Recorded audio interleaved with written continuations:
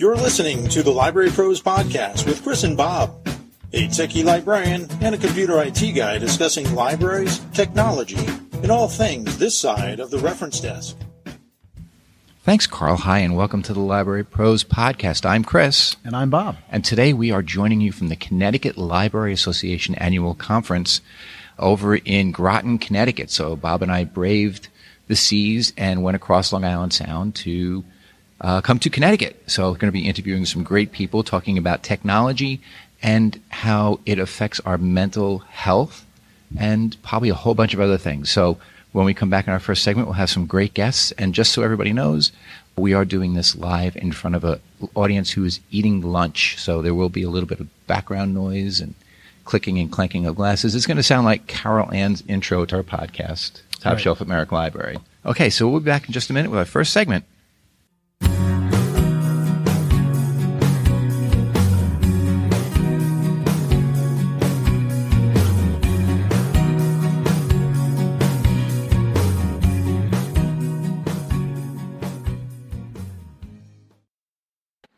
Hi, so we are here at the Connecticut Library Association Conference in Groton, and we are here with Doug Lord. Doug, tell us what library you're from.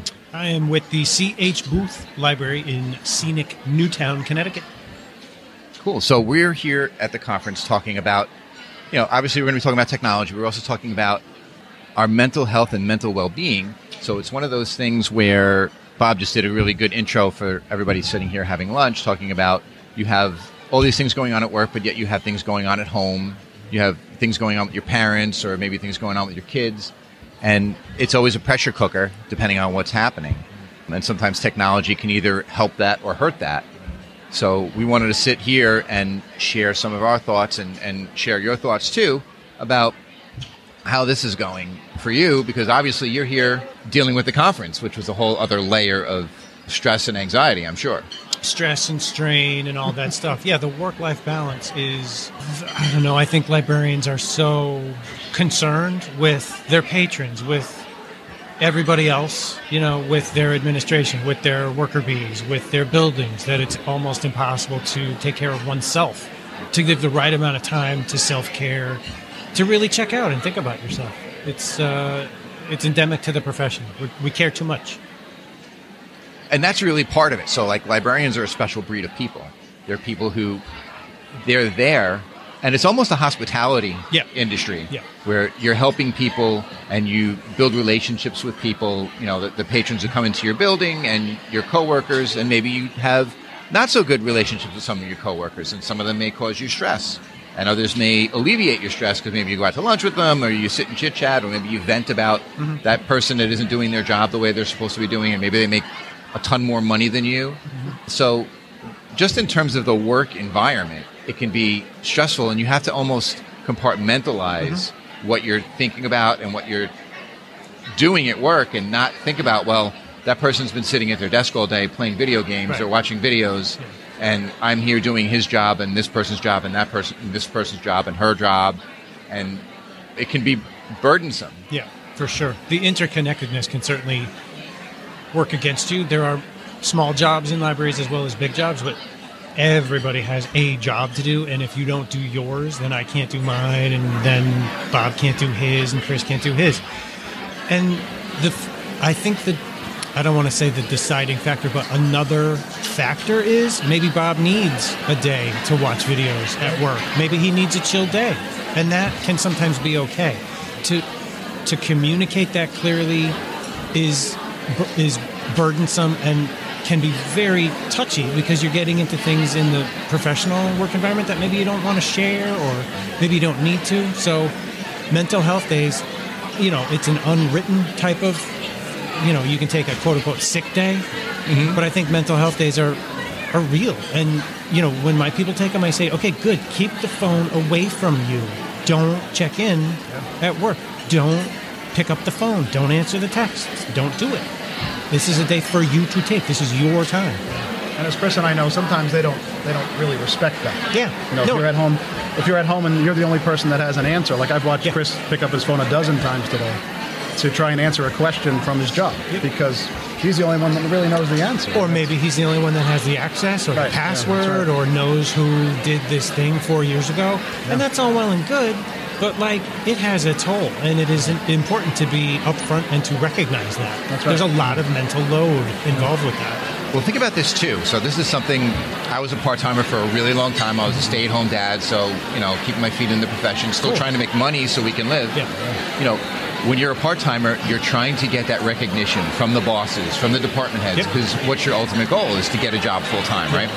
So you do all these different things in order to get that recognition. Then you get the recognition, you get the job, and now all the other things that you were doing that were just part of your day are now, oh my God, I have to do them too. It's it becomes part of your personal culture. That's right. Yes. I'm overly helpful. I am here, I'm doing lots of FaceTime. I'm doing lots of, extra work, essentially, right? And it's not always appropriate. It's not always helpful to the institution, to yourself especially, and in many ways to the profession, right? Like cops don't do this. Firefighters, they hang up their hat and they go home. Yep. So think even in terms of just lacing technology in there, the way we communicate emails, text messages, like we integrated Slack into our department. Slack channels. Discord too.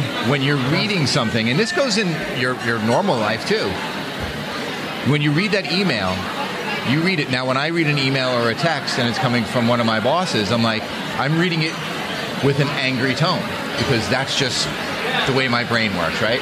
I get a text from my boss, we need to discuss blah, blah, blah, and instantly my brain goes to, I'm in trouble. Mm-hmm. When really, that's not the case. So there's at least for me, there's a certain mindset that if I'm getting an email or a text from my boss, I probably did something wrong. You'd like to think that. So, again, we've been accultured in that way. So one thing, I don't know if it's going to be helpful to people, but one thing I say in emails when they're off hours, quick note, like, good news, or quick note, this is great. And I'll like do that specifically because it triggers that. It's a different trigger for them. They go, that's a takeaway for somebody, right? It sets the tone, yeah. There's quick tips and stuff like that, but like you really, like, what am I, 53? I've had a whole career of being on the other end of it, and now I know what I don't want to do, and I know what I don't want my people to go through, but it's a switch that's not always the easiest to throw. It's very intentional. Yeah. So you guys, I know you need support, and without being oversharing or like asking too many questions, like, hey, dude, what can I do for you? And, just being the person for management anyway, being the person that is needed. That's my role. But so many librarians do that for their patrons. They know these people, and they're like, well, I know Mrs. X is having a tough day today because she's showing these behaviors, and this is what happened last time. And so everything is like, it's everything everywhere all at once. And yes, it absolutely gets to be too much with patron workload, your own workload, and the mental load coming from colleagues, staff. I think that's an expectation that's been kind of driven through the pandemic. Yeah. Everybody who had to work from home, respond immediately to things, get back. Their home became their job, and their job became their home. And now that balance is no longer, when you go home, you're still answering text, you're still answering emails, you're still responding to work, or you're thinking about it. And that's a big toll on mental health as well. Absolutely. I'm looking at one of my former colleagues over there. Yeah. I remember it was like a Sunday at 11 o'clock at night on a holiday weekend, and we all had the emails being sent to our work emails, and for some reason, she just picked it up, and it was like 45 seconds later that this person had access to it was like, Ancestry.com or something like that. And all of us on the admin side were like, all right, whoa. Never heard boo from the patron. They never realized, this is kind of a little bit of work, to turn something on. It's not a normal thing. Right. So the fastest you've ever gotten service on something is now the slowest you will ever accept. And there's that expectation. Okay, they did it within 45 seconds. Yeah. So I'm going to get that every single time now. And when I don't, when it's a minute and 30 seconds, I'm going to be upset. Yeah, and the first selectman or whoever, the mayor, is going to hear about it. It's absurd. And in terms of, think about this in terms of stress too. We all have our regulars, right? So you're at the reference desk or you're at the service desk, wherever department you work in, and you see that patron walk in. We all have that patron. It's Chris.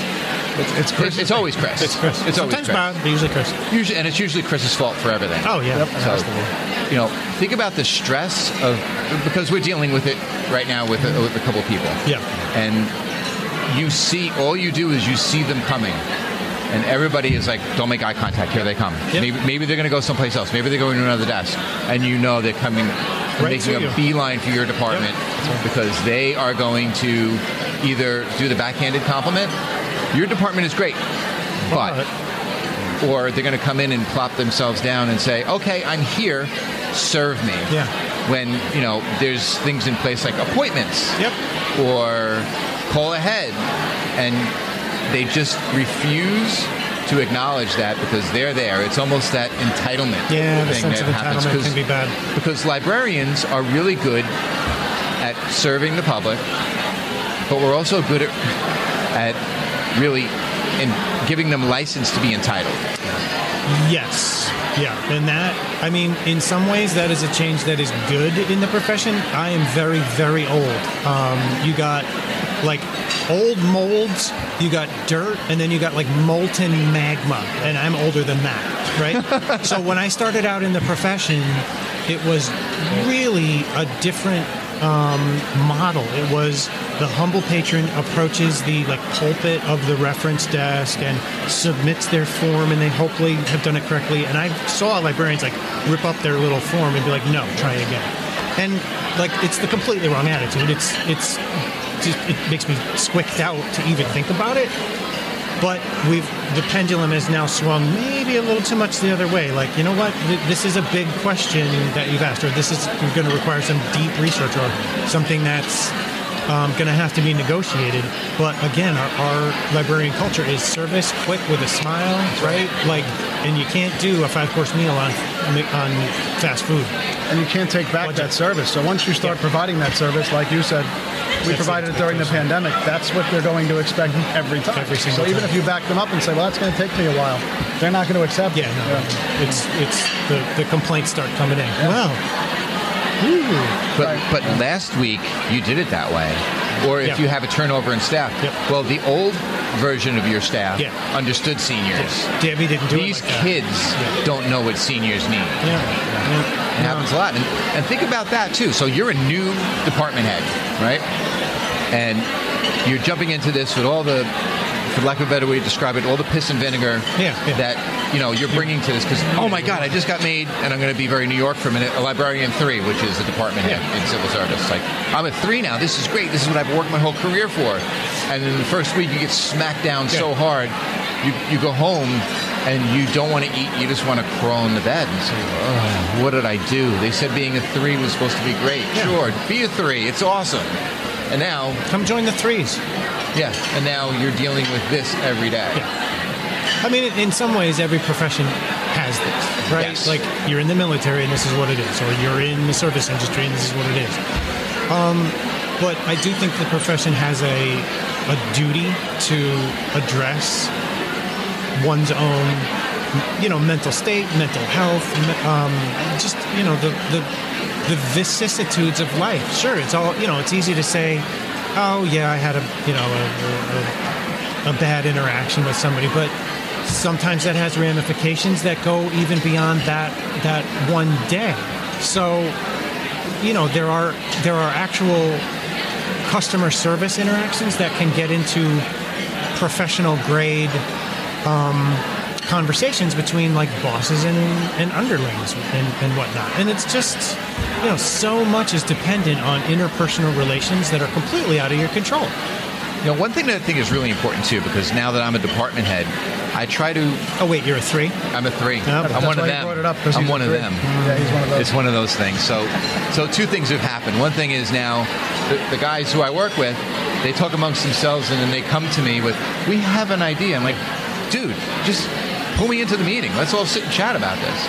But one thing that I'm super hyper vigilant on is nobody gets in trouble unless like you killed somebody, and even then we'll figure out how to get rid of the blood. But in terms of like nobody's going to get in trouble. Let's figure out how we're going to do whatever we're going to do. If there's an obstacle or an impediment or a situation that requires something for me to have to do, you know, I'm going to do it in the most judicious way possible.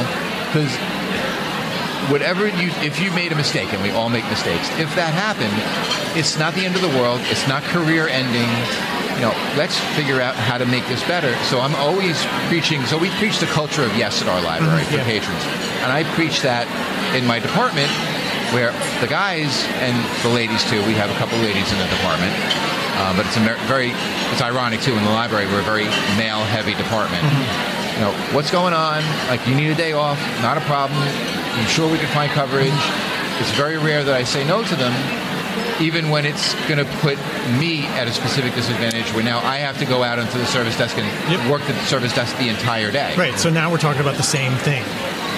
Right, exactly. So I want my guys to not have the stress of, Chris sent me a text today, I never want that to be the reaction. But I also don't want it to be the other way. It's like, oh yeah, Chris sent me a text. Yeah, big whoop.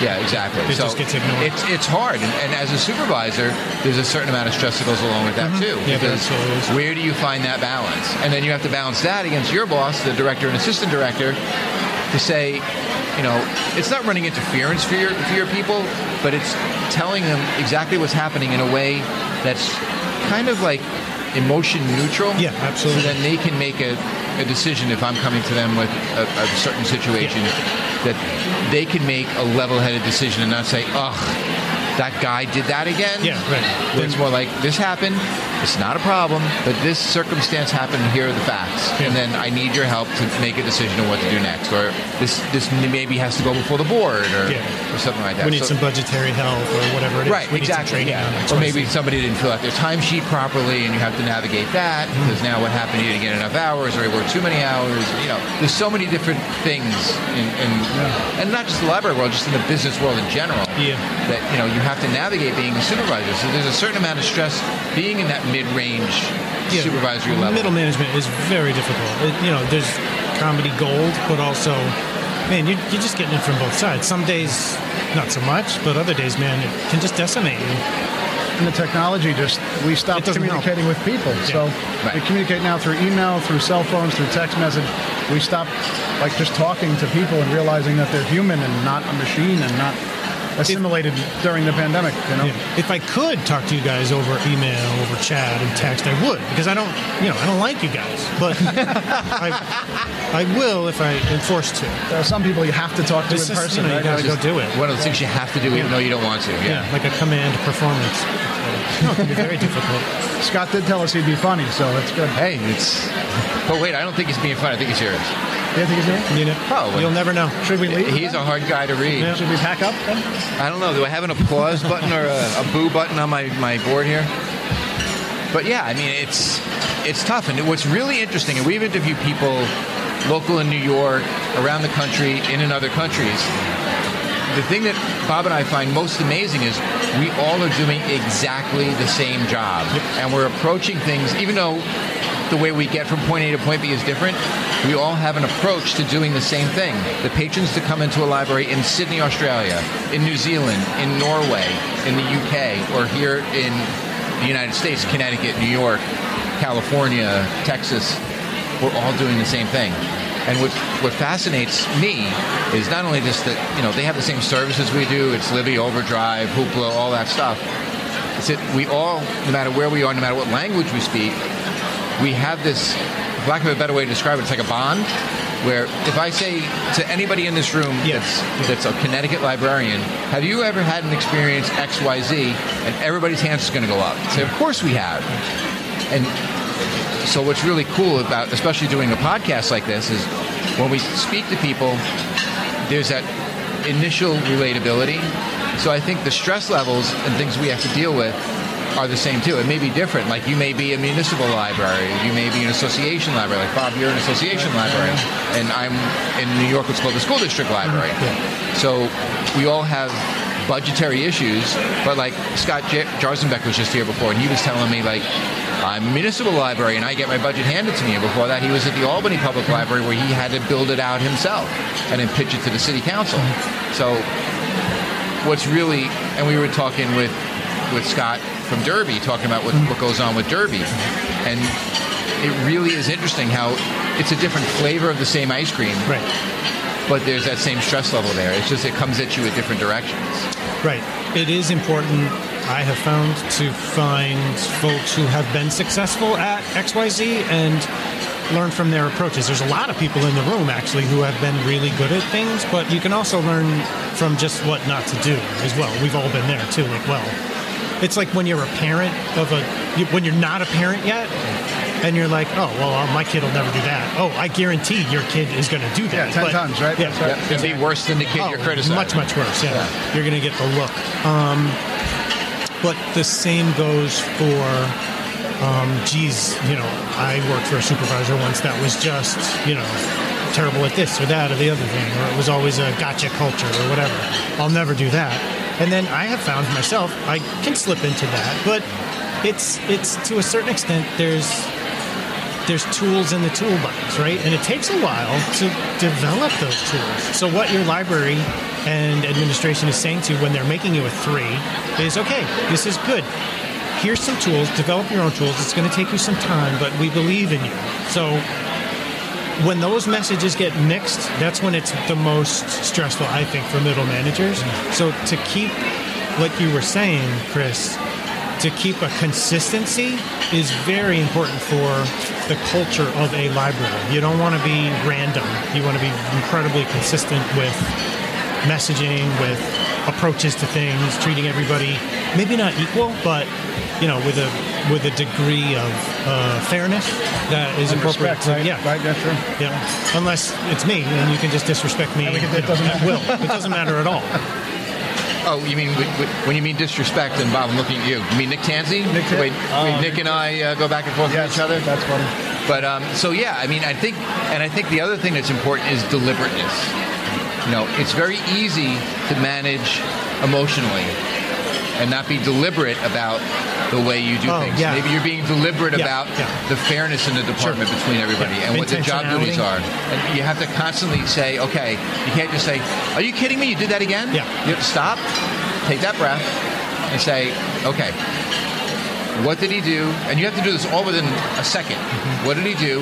How does this hurt? Do you have any exposure to the library or anything? If it doesn't, then this is a trip on a curve. That's all this is. They happen all the time. Leading on that, Doug, do you have any idea? I mean, for folks that are in middle management or even just employees working their way up, if you're working in a gotcha culture or you're working in a more toxic environment than they'd like, how do they go about finding assistance or help to?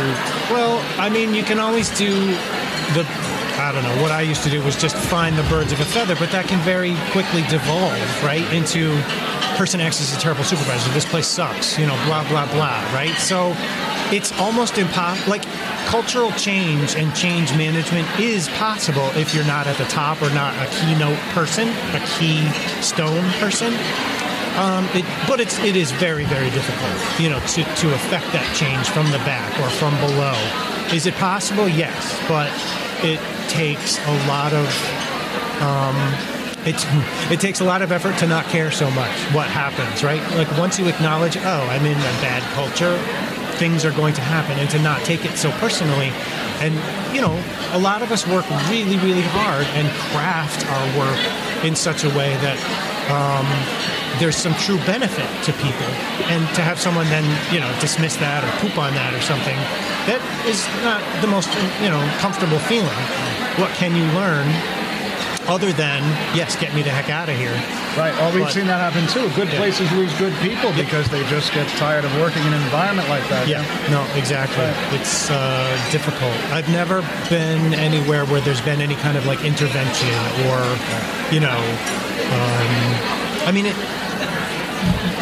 from time to time too, you'll find the middle manager being undermined by both above and below, and that, for the middle manager, it's very uncomfortable. Maybe that is the avenue that has to happen.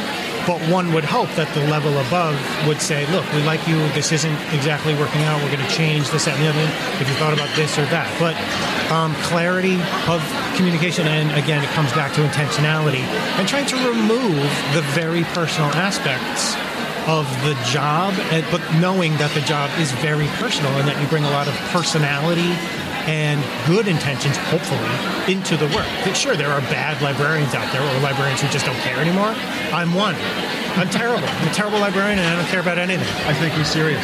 Yeah. It's okay. This is my good friend Mara from Bloomfield. Chris is just having a side conversation. Yeah. That's good. Mara's a wonderful person. She's just who I think of as, she's like delightful. Yeah. She's a delightful person to work with. Every time you see her, right? Every time she lights up. I know she probably has her regulars at her job, and she's just like, what a great, she's a great person. And that helps her be a great librarian, right? There's a difference. There are great librarians that I have known that are jerky, or they don't have any personality. There's attitude behind it. Yeah, they can index the heck out of something, but well, what good is that? You know what I mean? That's the shift that I've seen in the profession over my career. You've had really deeply skilled people who can, create a relational database or something. Sure. But who cares? If you're not nice to the customer, or the customer has no willingness to return, then you fail. And back in the day, the tech people used to all be mean, because I was a tech person 25 years ago. And you had to use that person because he was the only one with the skill set. Now to go back and forth. Now you can do better. You can get somebody that's nice, that doesn't sit in the back office and just grump. Yeah. No, it's a good profession for that, but it's also not, I don't want to say not normal, right? But it's not too terribly common. No, it's not. The skill set that we bring, or that a good librarian brings, I should say. Not me. It has the right attitude, the right skill set, right approach. Yeah. And think about, too, because I think unless you and we've talked about this 100 times, unless you're one of those 1%ers that wanted to be a librarian from the word go, and you graduate from college and you go directly to library school, this is a second career for 99% of us. Yeah. So what I always find, and for the people who listen to this podcast, I apologize for repeating myself again, but we always bring that toolkit with us from our previous profession. And I'm going to generalize, 90 to 95% of us feel like it's a breath of fresh air going into this profession, coming from the other profession we came from, because of the virtues of what libraries do. And you have to be a special kind of person to be a librarian. Like the mission-based stuff? The more mission feel? Yeah. And those esoteric pie-in-the-sky kind of principles of, I just want to help people, and it goes away week 2. Yeah. Right? Yeah, but maybe a month. So what were you? Were you like a backhoe digger? What? I wish it was something fun like that. No, he's got a great history. Go ahead. Come on. No, I used to work in the legal field. So my first firm was in New York City. I worked there for 6 months and hated it. Mm-hmm. Then I worked in a medical malpractice defense firm in Nassau County. And the partner I worked for ran for Supreme Court, which is the trial court in New York. Okay, yeah. And he took me with him, and I worked there until 2002 after 9/11. And then I started working in libraries. See, but that probably gave you a really good indication of the depth of what the work could be. Right? Oh, absolutely. Yeah. Whereas public libraries are more broad, but that was probably the deepest level. And coming from that field, I always see things from a different point of view. If I'm walking into the building and I see the pavers are separated, I'll go into my boss and say, you got to fix those pavers. That's a tripping hazard. Right, exactly. And I know in my head, it just everything falls into place. Okay, somebody's going to slip, they're going to fall, they're going to file a complaint, they're going to sue, then we're going to have to go through discovery, there's going to be documents, there's going to be this, there's going to be that, and then eventually something's going to happen, we're going to settle the case. Right. So it took becoming a director before I realized everything that had to go into the B&G, buildings and grounds stuff of the building. Every time I walk in from the parking lot now, I'm like, the pavers are separated, or this sidewalk is cracked, the curb is falling off. There's bees are getting in the building somehow. Yeah. But right behind you is somebody that's going to trip on it and file a complaint that you let it go for 20 minutes. And, Right. Exactly. Well, the custodian tells you about it in an email, and now it's documented, and now you were put on notice, and you didn't do anything right away. And that's it. Yep. That's right. Yep. So So my perspective is rather unique in that respect. Yeah, most librarians, I was actually one from the get-go, not because I knew I wanted to be a librarian, but because I was like, I don't know what to do, and somebody said, why don't you take some classes, and I became a librarian. So it's my only career. Back in 1932, right? Yeah, it was a little earlier than that. I got him. But, that was really good. He wasn't expecting that. Was very good. Well played, sir. But most of the people in the room, at least the ones that I know, are just like nice, happy people, and they found a way to make the bridge between some knowledge or some specialty and the patrons. Yep. Right? And it's a beautiful thing because they bring it with them into their new career. Yeah. That's great. Yeah. And there's a certain amount of performance art to reference work, or just dealing with the public in general. Yeah, the reference interview can be, you have to meet people where they are, which can be very difficult, given where the range of where people can be, which I've never been ceased to be amazed by, like, oh, wow, that was really something. Like you're in the break room after going like, whoa. But then to be able to, like, switch it on and off, like, really quickly, right? Like a person in deep, deep need compared to a person who might be experiencing a mental health crisis, to like a businessman who wants it yesterday. I worked in a law... I was a law librarian. I do not have a JD, but the justices would come in from time to time in their robes, and it was like, I need this case shepherdized now. Right. You remember you worked with that, right? Yeah, I worked for a judge. One of the top judges in the county. It would always be like... The worst part for me was when they would call me, and again, this was a long time ago, statute of limitations has probably run. They would call me for stock quotes because they were hiding from... most of these judges are retired now. They would be hiding from the trial calendar. So when the trial clerk would be calling and say, "Hey, we want to send you up a case." "Oh, the judge isn't here." And then he'd be on the phone with me. "Can you check what's Inktomi trading at right now?" So, but in that same breath too, talking about that, when the IT guys found out that I knew about computers, they were coming to me with overflow work. Yeah. So one thing that I think is actually kind of a cool thing, we switched from, and this is going way back, from CD-ROM towers with Lexus and Westlaw on them to actually having the subscription. So at the time we had a lightning fast ISDN line coming into the building. Oh man, that is it was lightning. So that fast. That is so good. It was the bee's knees. It's so sexy. I know, right? That blue wire was like, wow. Yeah. And and they said, "Look, we just got this, and we don't know what. Can you show the judges how to use this?" So I had to come up with a lesson plan. Yeah, like instructional technology. Work right? with judges, some of which were fought in World War II. Yeah. How to do the research online. So it sounds worse than it was because they obviously know how to do legal research. So it was showing them just how to do it differently. And this was like one of the first times I actually taught in a professional capacity where I had to say to myself, okay, let me crawl into the mind of these judges who graduated from law school in the 50s and 60s, early 60s, and say, how are they going to think and how do I make the handouts with screen grabs? And we're talking about Windows 95 here.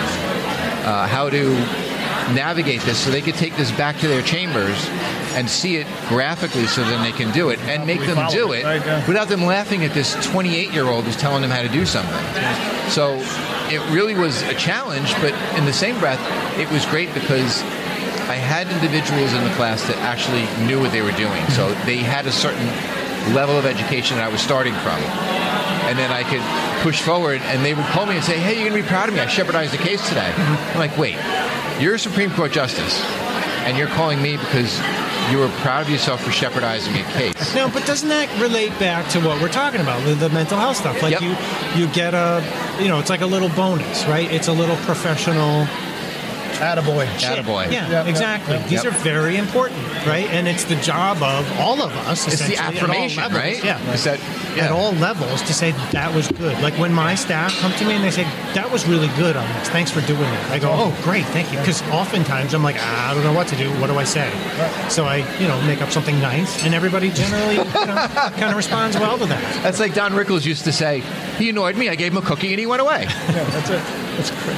A man that will live in infamy. Yes, oh my God, Don Rickles, funniest man on the planet. So it really is interesting, though, talking about like that experience that I had. to get the affirmation that not only I did the job and I got through the job, is that somebody, maybe one person, got something out of it. And that gives you a little bit of a high, an emotional high. Right. We're a helping profession. That's what we do. And that's what we do at the reference desk or our service desks. That's what we do. And at least once a day, if I'm out on the floor, if I help somebody and you really see a smile, I didn't know you did this. This is amazing. And then I give them my spiel about the makerspace and come back and see us. And I do my dog and pony show, but, the PR end of it. You walk away from it and go, that's why I'm in the profession. It's not because I want to do this budget thing. It's not because I want to figure out this personnel problem. This is why I'm here, and this is what I love to do. And it's really it's a double-edged sword, because now that you're middle management, you have to do all this other stuff, right? All the admin. And then, especially for me, managing the makerspace, I touch the machines less and less every day. Yeah.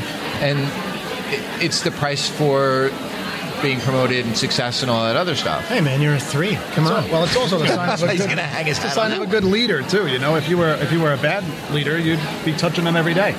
It's true. You're a good leader. You're involved in your employees' education and showing them how to do it, and then they can kind of take over stuff that leaves you to do your stuff and do it much better. Yeah, and do it maybe much better. Well, their synapses are better than mine at this point. So. Right. Well, you're older. So anybody's synapses are better than Chris's. Yeah, that's pretty much true. I mean, I can see them working. Or not working. Bioluminescence not connected. You got to put the crank in the back of the head to turn it to make them start working again. Doug, we really appreciate you coming on and chatting with us. This was actually fun. I was like, what's going to happen? Oh, I don't know what to do. These guys seem like they're boring, and they're from the other side of the sound. Yeah, that's actually still true. Exactly like that, too. Just like he did it. Well, Doug, thanks so much for coming on, and hopefully we can have you on again. Sure. Obviously, maybe if you're here tomorrow, or I am. And I'm here all week, folks. We can maybe even have a separate episode just with you. Sure. And we do it over Zoom or whatever. Shoot the bull? Absolutely. Why I'd love to. In a quieter location, maybe. Yes. I don't know. It's kind of like... Is it nice? White noise now? Yeah, exactly. So what are you saying? We're putting people to sleep? We did something. Sure. All right, so we'll be back in just a moment with another segment.